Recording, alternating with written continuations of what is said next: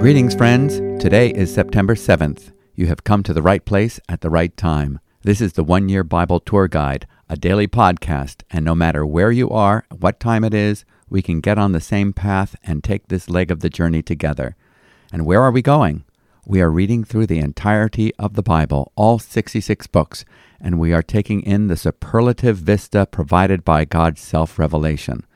These books were written under the inspiration of the Holy Spirit by 40 different authors over 1,500 years, and yet there is a unifying theme. As Jesus said, "These scriptures testify of me," in John's Gospel, chapter 5, verse 39. He says that if anyone comes to him, receiving him as he is, they are given a new life, a new status, as reconciled sinners, clothed in righteousness, his righteousness, adopted into his family as fellow heirs in his eternal kingdom. And yes, we are now in the 22nd book of the Old Testament, which is a love poem, the Song of Songs, a romantic drama prepared most likely for the wedding of Solomon. It describes the romance between a Shulamite maiden who starts off conscious of the fact that she is unfit for a relationship with royalty, but she is spotted by the shepherd king who is determined to woo her to himself. The poem describes some of the ecstasies of the intimate relationship of a loving husband and wife, but it specifically mirrors the love that God has for his covenant people. The prophet Isaiah spoke to the nation of Israel, saying, "For your husband is your maker, whose name is the Lord of hosts, and your Redeemer is the Holy One of Israel, who is called the God of all the earth," in Isaiah 54, verse 5. More specifically, the lover in this book is described as a shepherd king, and he appears as both, as does the Lord Jesus Christ, who declares that he is the fulfillment of the Old Testament prophecies concerning the Good Shepherd, and he will return in his second coming as the King of Kings. Let's go to the book of Song of Solomon.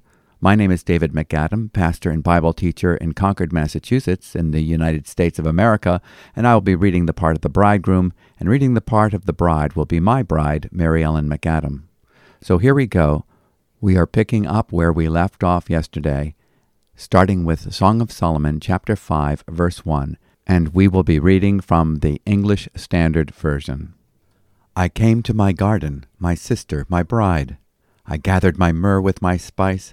I ate my honeycomb with my honey. I drank my wine with my milk.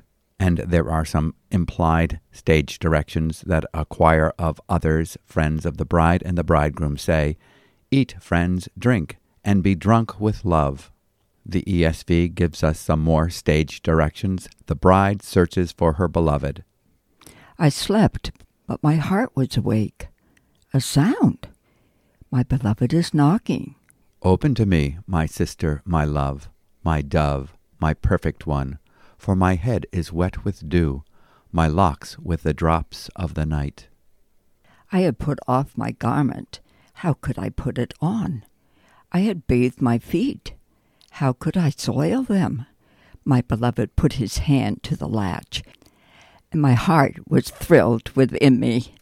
I rose to open to my beloved, and my hands dripped with myrrh, my fingers with liquid myrrh, on the handles of the bolt. I opened to my beloved, but my beloved had turned and gone. My soul failed me when he spoke. I sought him, but found him not. I called him, but he gave no answer. The watchmen found me as they went about in the city. They beat me, they bruised me. They took away my veil, those watchmen of the walls. I adjure you, O daughters of Jerusalem, if you find my beloved, that you tell him I am sick with love. And the choir of friends of the bride and the bridegroom say, "What is your beloved more than any other beloved, O most beautiful among women? What is your beloved more than another beloved, that you thus adjure us?" And then comes a description of the stage action. The bride praises her beloved. My beloved is radiant and ruddy, distinguished among 10,000. His head is the finest gold. His locks are wavy, black as a raven. His eyes are like doves beside streams of water, bathed in milk, sitting beside a full pool. His cheeks are like beds of spices, mounds of sweet-smelling herbs. His lips are lilies dripping liquid myrrh. His arms are rods of gold set with jewels. His body is polished ivory, bedecked with sapphires. His legs are alabaster columns set on bases of gold. His appearance is like Lebanon, choice as the cedars. His mouth is most sweet, and he is altogether desirable. This is my beloved, and this is my friend, O daughters of Jerusalem. Chapter 6. The friends of the bride and the bridegroom ask, Where has your beloved gone, O most beautiful among women? Where has your beloved turned, that we may seek him with you? Stage directions, together in the garden of love. My beloved has gone down to his garden, to the beds of spices, to graze in the gardens and to gather lilies. I am my beloved's, and my beloved is mine. He grazes among the lilies. Scene heading, Solomon and his bride delight in each other. You are beautiful as Tirzah, my love, lovely as Jerusalem, awesome as an army with banners. Turn away your eyes from me, for they overwhelm me. Your hair is like a flock of goats leaping down the slopes of Gilead. Your teeth are like a flock of ewes that have come up from the washing. All of them bear twins. Not one among them has lost its young. Your cheeks are like halves of a pomegranate behind your veil. There are 60 queens and 80 concubines and virgins without number. My dove, my perfect one, is the only one of her mother, pure to her who bore her. The young women saw her and called her blessed, the queens and concubines also, and they praised her. Who is this who looks down like the dawn, beautiful as the moon, bright as the sun, awesome as an army with banners? I went down to the nut orchard to look at the blossoms of the valley, to see whether the vines had budded, whether the pomegranates were in bloom. Before I was aware, my desire set me among the chariots of my kinsman, a prince. And the friends of the bride and the bridegroom say, Return, return, O Shulamite, return, return, that we may look upon you. The bridegroom says, Why should you look upon the Shulamite as upon a dance before two armies? Chapter 7. How beautiful are your feet in sandals, O noble daughter! Your rounded thighs are like jewels, the work of a master hand. Your navel is a rounded bowl that never lacks mixed wine. Your belly is a heap of wheat, encircled with lilies. Your 2 breasts are like 2 fawns, twins of a gazelle. Your neck is like an ivory tower. Your eyes are pools in Heshbon, by the gate of Bath Rabbim. Your nose is like a tower of Lebanon, which looks toward Damascus. Your head crowns you like Carmel, and your flowing locks are like purple. A king is held captive in the tresses. How beautiful and pleasant you are, O loved one, with all your delights! Your stature is like a palm tree, and your breasts are like its clusters. I say, I will climb the palm tree and lay hold of its fruit. O may your breasts be like clusters of the vine, and the scent of your breath like apples, and your mouth like the best wine. It goes down smoothly for my beloved, gliding over lips and teeth. I am my beloved's, and his desire is for me. The bride gives her love. Come, my beloved, let us go out into the fields and lodge in the villages. Let us go out early to the vineyards and see whether the vines have budded, whether the grape blossoms have opened, and the pomegranates are in bloom. There I will give you my love. The mandrakes give forth fragrance, and beside our doors are all choice fruits, new as well as old, which I have laid up for you, O my beloved. Chapter 8. Longing for her beloved. Oh, that you were like a brother to me, who nursed at my mother's breasts. If I found you outside, I would kiss you, and none would despise me. I would lead you and bring you into the house of my mother, she who used to teach me. I would give you spiced wine to drink, the juice of my pomegranate. His left hand is under my head, and his right hand embraces me. I adjure you, O daughters of Jerusalem, that you not stir up or awaken love until it pleases. Who is that coming up from the wilderness, leaning on her beloved? Under the apple tree I awakened you. There your mother was in labor with you. There she who bore you was in labor. Set me as a seal upon your heart, as a seal upon your arm. For love is strong as death. Jealousy is fierce as the grave. Its flashes are flashes of fire, the very flame of the Lord. Many waters cannot quench love, neither can floods drown it. If a man offered for love all the wealth of his house, he would be utterly despised. Scene heading, Final Advice. The voice of the friends of the bride and bridegroom say, "We have a little sister, and she has no breasts. What shall we do for our sister on the day when she is spoken for? If she is a wall, we will build on her a battlement of silver. But if she is a door, we will enclose her with boards of cedar." I was a wall, and my breasts were like towers. Then I was in his eyes as one who finds peace. Solomon had a vineyard at Baal-Hamon. He let out the vineyard to keepers. Each one was to bring for its fruit 1,000 pieces of silver. My vineyard, my very own, is before me. You, O Solomon, may have the 1,000, and the keepers of the fruit 200. O you who dwell in the gardens, with companions listening for your voice, let me hear it. Make haste, my beloved, and be like a gazelle or a young stag on the mountains of spices. And that is a very interesting ending to the book known as the Song of Songs, which is Solomon's. Let's take a few moments to reflect upon what we have just read. There are 2 books in the Bible where God is not mentioned, the book of Esther and the Song of Solomon. Yet we have already seen how God is present in the book of Esther. He is actually the unseen hero behind the scenes. He's the main character, orchestrating people and events in history to fulfill his purpose. He uses the intercession of Mordecai, Esther, and providential circumstances to provide for the deliverance and preservation of his people. All of this is with Christ in view. God will bring forth his promised seed, the Messiah. God's purpose will not be thwarted. Although he is never mentioned, it is his story.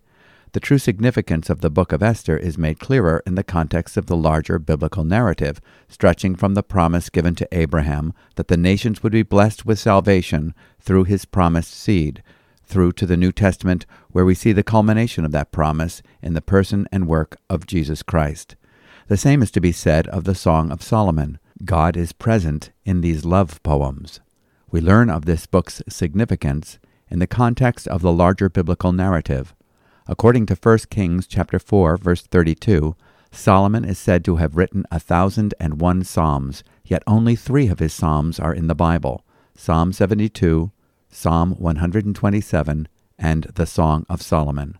Some see Song of Solomon as a collection of love poems rather than just one, which then would increase the number of his published psalms only slightly. Solomon is also believed to have been the author of the book of Ecclesiastes. He gave us the account of the Koheleth, the reporter, who described life without a covenant relationship with God as vanity of vanities. Song of Songs is rightly positioned in the Bible to provide a contrast to viewing life as empty and meaningless. What makes the difference? A covenant relationship with the living God. Although the Song of Solomon describes the conjugal love of a man and woman, husband and wife, celebrating the gift of their sexuality in the context of marriage, the Holy Spirit has authored this book to give us a greater picture of the love life initiated by a covenant-making, covenant-keeping God and his people. The Apostle Paul makes it clear in the book of Ephesians that from the beginning, marriage was a picture of the divine purpose of redemption, which was to bring about the wedded relationship of Christ and his church. A bride has been won for God's Son, bone of his bone, flesh of his flesh.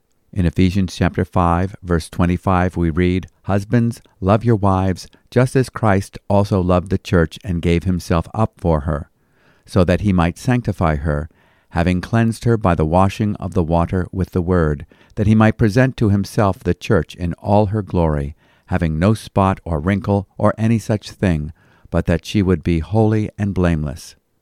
Husbands are told how to love and cherish their wives as their own bodies, in Ephesians chapter 5, verses 28 through 29, as Christ does the church, in Ephesians 5:29.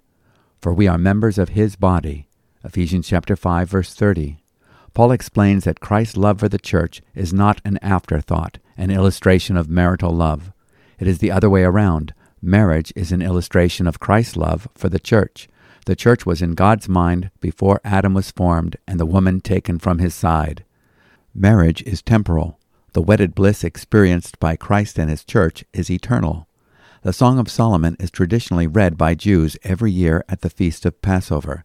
Yet their Passover lamb and heavenly bridegroom remains hidden to their eyes. They long for him, but have not yet found him. One day he will make himself known to them. What is your relationship like with Christ? Do you enjoy sharing in his life? Does he enjoy sharing in yours? What is your relationship like with the body of Christ, which is his bride? Do you appreciate each member of the body as he does? The book of Ephesians tells us that he is both the church's bridegroom and head. He is head of the body, and the body itself is the vehicle of expression for the life of Christ. For even as the body is one, and yet has many members, and all the members of the body, though they are many, are one body, so also is Christ. 1 Corinthians chapter 12, verse 12. This is not merely a conjecture or a suggested analogy. Paul's writing in 1 Corinthians chapter 12 and Ephesians 5 are in agreement. It is a revealed mystery.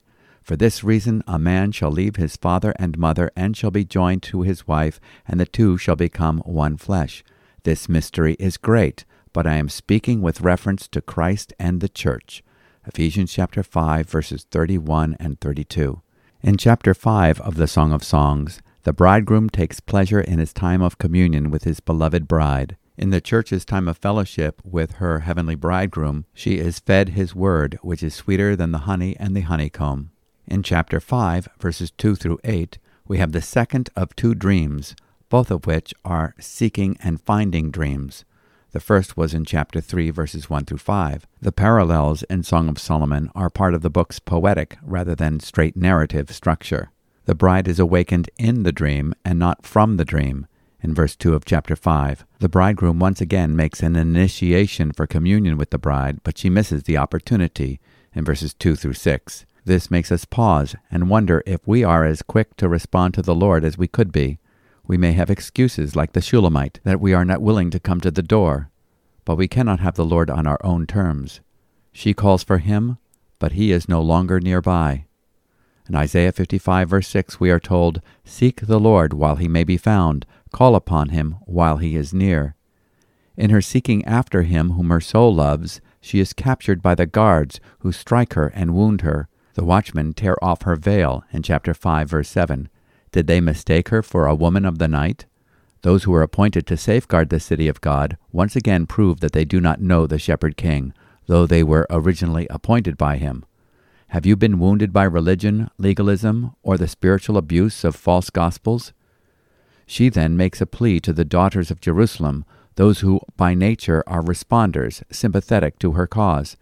They ask her to describe her beloved to them and pledge that they will help her find him. As she describes him, you can sense her passionate desire for him grows. She describes his excellencies from head to toe. Then she is drawn back to the means of his communication to his love to her. His mouth is full of sweetness, and he is wholly desirable. This is my beloved, and this is my friend, O daughters of Jerusalem. Song of Songs, chapter 5, verse 16. She realizes in chapter 6 that she must seek him out where he communes with the flock and the garden in which he delights. Chapter 6, verses 2 through 3. I am my beloved's, and my beloved is mine, he who pastures his flock among the lilies. When he sees her, he praises her for her beauty. She is as beautiful as Jerusalem. Song of Solomon, chapter 6, verse 4. Jerusalem features as the center stage of redemption, so it is no wonder that this relationship mirrors the gospel love of the heavenly bridegroom for the bride. In our readings from Psalm 48 and 50, we see God's affection for Jerusalem, the city of our God, the mountain of his holiness. Out of Zion, the perfection of beauty, God has shone forth. Psalm 50, verse 2. The bridegroom describes the bride in shepherdly terms, affectionately seeing the characteristics of the flock in her. After all, this is the corporate bride of the Good Shepherd, chapter 6, verses 5 through 6. The reflection of the bridegroom is seen in the eyes of the bride. He is overwhelmed and turns away. Other women praise this glorious bride. Who is this that grows like the dawn, as beautiful as the full moon, as pure as the sun, as awesome as an army with banners? Song of Songs, chapter 6, verse 10. The bride struggles with homesickness for Shunem, but the daughters of Jerusalem encourage her to make her home with the king. When the daughters ask, why should the king seek a Shulamite, he praises her. This time, rather than describing her head to toe, he goes from toe to head, describing her beauty in royal terms. Your head crowns you like Carmel, and the flowing locks of your head are like purple threads. The king is captivated by your tresses. Chapter 7, verse 5. The delight of their adventures in conjugal love and mutual desire is expressed in chapter 7, verses 6 through chapter 8, verse 3. Song of Solomon, chapter 8, verse 4, is similar to chapter 2, verse 7, and chapter 3, verse 5. Scholars vary in their translations of the pronoun in selecting he, she, or it. You may notice in your Bible an alternate reading. Song of Songs, chapter 8, verse 4, I want you to swear, O daughters of Jerusalem, do not arouse or awaken love until it pleases. The idea here is that love is so sacred that it should not be forced or trifled with.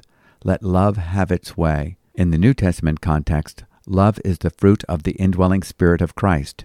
Do not interfere with love. It bears all things, believes all things, hopes all things, endures all things. It never fails. 1 Corinthians chapter 13, verse 7. We cannot force the love of Christ on others. We pray that love will arouse and awaken spiritual desire under the direction of the Holy Spirit. Has the Shepherd King captured your affections? Is your longing for conscious communion with him increasing or diminishing? Seek him while he may be found. Search for him as he keeps company with his flock. Call upon him while he is near.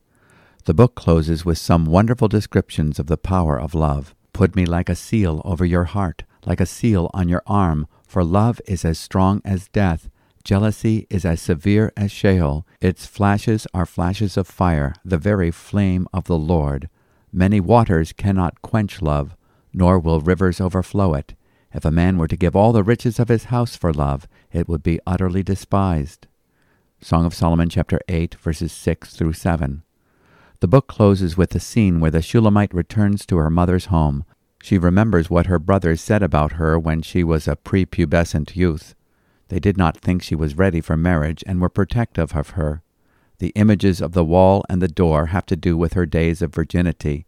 If she were a door, that would mean that she would be loose and easy, sexually promiscuous. But she claimed to have been a wall in Song of Solomon chapter 8, verse 10. She kept herself a virgin till marriage. While the king has many vineyards, he is happy with this one vineyard. In the final verses, we see that she is ready to go where he goes, ministering to those in the garden. She shares in the fellowship, hungering for his word. O you who sit in the gardens, my companions are listening for your voice. Let me hear it. Song of Songs, chapter 8, verse 13. She also lives in the expectation of fresh visitations, anticipating the cry of the church, even so, come Lord Jesus. O you who sit in the gardens, my companions are listening for your voice. Let me hear it. Hurry, my beloved, and be like a gazelle or a young stag on the mountains of spices. Chapter 8, verses 13 through 14. The expositor's commentary on the Old Testament makes this observation. The bride's call to her groom to hasten may find an interesting echo in Revelation chapter 22, verse 17, where the Spirit and the bride say, Come, and let the one who hears say, Come, and let the one who is thirsty come. Let the one who wishes take the water of life without cost. The heavenly call has always been that of a divine groom for a human bride. In the song, she invites him to come. In human history, he invites her to come. Love, divine love, calls to love, and love responds. Amen. Come, Lord Jesus. Now let's move on to our reading from the New Testament, 2 Corinthians chapter 9, verses 1 through 15. The collection for Christians in Jerusalem. 2 Corinthians chapter 9. Now it is superfluous for me to write to you about the ministry for the saints, for I know your readiness, of which I boast about you to the people of Macedonia, saying that Achaia has been ready since last year, and your zeal has stirred up most of them. But I am sending the brothers so that our boasting about you may not prove empty in this matter, so that you may be ready, as I said you would be. Otherwise, if some Macedonians come with me and find that you are not ready, we would be humiliated, to say nothing of you, for being so confident. So I thought it necessary to urge the brothers to go on ahead to you and arrange in advance for the gift you have promised, so that it may be ready as a willing gift, not as an exaction. The point is this: whoever sows sparingly will also reap sparingly, and whoever sows bountifully will also reap bountifully. Each one must give as he has decided in his heart, not reluctantly or under compulsion, for God loves a cheerful giver. And God is able to make all grace abound to you, so that having all sufficiency in all things at all times, you may abound in every good work. As it is written, He has distributed freely, He has given to the poor, His righteousness endures forever. He who supplies seed to the sower and bread for food will supply and multiply your seed for sowing and increase the harvest of your righteousness. You will be enriched in every way, to be generous in every way, which through us will produce thanksgiving to God. For the ministry of this service is not only supplying the needs of the saints, but is also overflowing in many thanksgivings to God. By their approval of this service, they will glorify God because of your submission that comes from your confession of the gospel of Christ and the generosity of your contribution for them and for all others, while they long for you and pray for you, because of the surpassing grace of God upon you. Thanks be to God for His inexpressible gift. And this concludes our reading from today's portion from the New Testament, in Paul's second letter to the Corinthians. Paul continues to expect that the Corinthians will rise to the challenge to come through with their promise of a bountiful gift for the special needs of the church in Jerusalem. Will we be a generous people, or will we be covetous? Now this I say, he who sows sparingly will also reap sparingly, and he who sows bountifully will also reap bountifully. 2 Corinthians chapter 9, verse 6. We can never outgive the Lord. Paul challenges the church to put the Lord to the test. And God is able to make all grace abound to you, so that always having all sufficiency in everything, you may have an abundance for every good deed. 2 Corinthians chapter 9, verse 8. Their generosity in giving is not only a blessing to the recipients, in this case, the church in Jerusalem, but also it is a tribute to God and an inspiration to other saints. Our attitude in giving reflects the gratitude in our hearts for the indescribable gift of a living, loving Lord and Savior. How can we adequately express our thanksgiving in words? Let us express our thanksgiving in the way we love one another and support those in need. The Lord loves a cheerful giver. The Greek word for cheerful is hilaros, from which we get the English word hilarious. New Testament principles of giving can be summed up in the acronym PARCELS, P-A-R-C-E-L-S. We are called to give. P stands for proportionately in 1 Corinthians 16:2, according to what a person has in 2 Corinthians chapter 8, verse 12, and chapter 9, verse 6.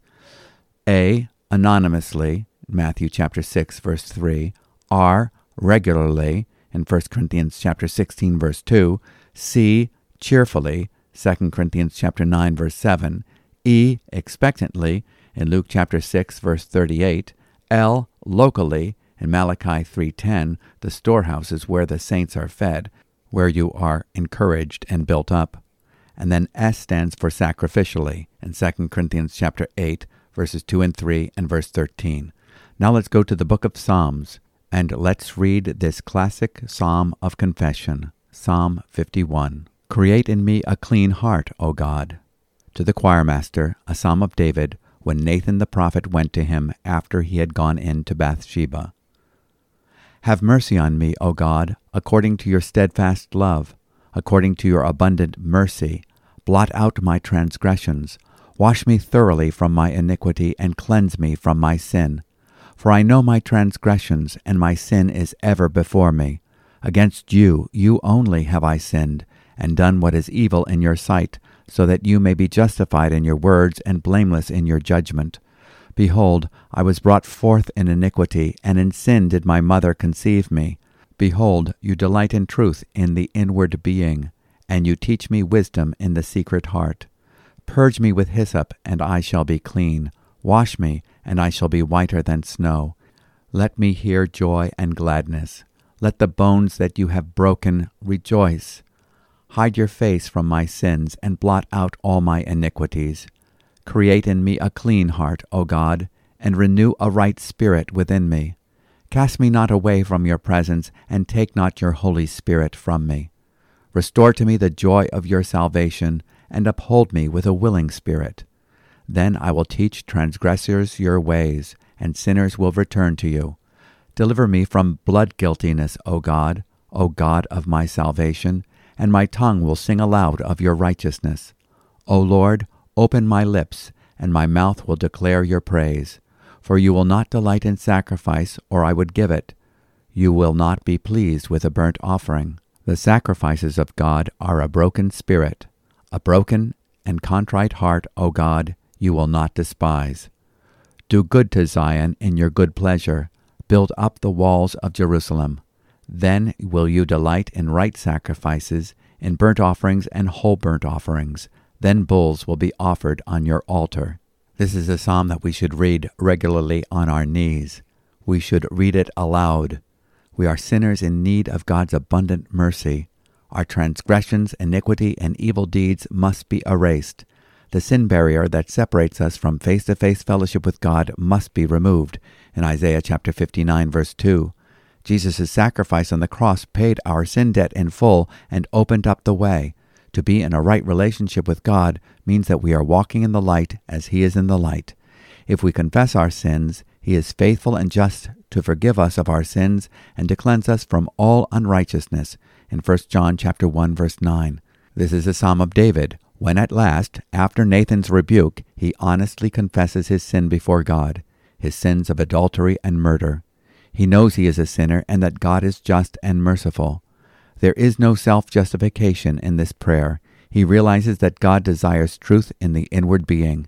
He cannot blame anyone but himself for his actions. He cannot blame his upbringing because he was born dead in his trespasses and sins.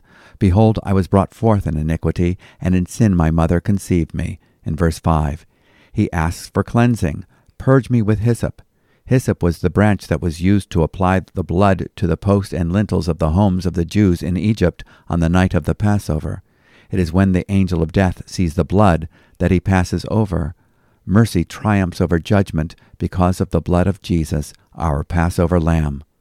David not only prays for forgiveness, he prays for a new heart and spirit.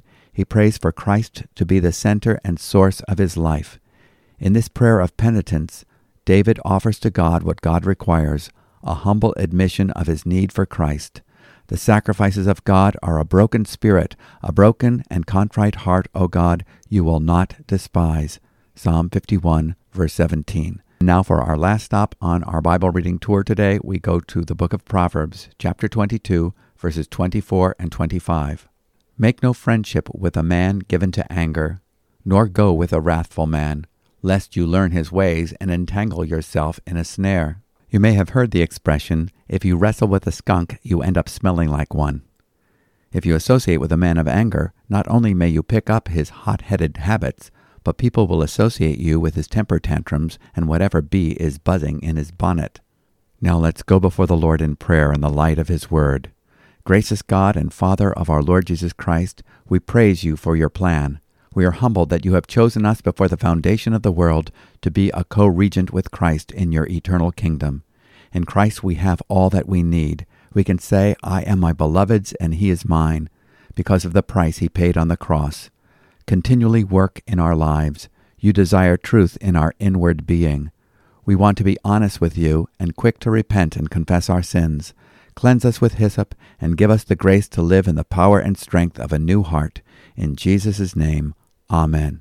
My prayer is that your affection for your heavenly bridegroom will have been kindled by our time of fellowship together in his word. We look forward to starting our 23rd book in the Old Testament tomorrow. That's right, tomorrow we start reading the great prophecy of Isaiah, the 66 chapters of a book that mirrors the 66 books of the Bible. We'll learn more about that tomorrow. Until then, if you have any questions, you can write us at podcast@newlife.org. And if you'd like to get a written copy of our commentary on each day's reading, you can subscribe at our website, newlife.org, and get a daily email. Also, we encourage you to subscribe to this podcast so you don't miss an episode. So until tomorrow, may your meditations upon God's Word be rich. Shalom.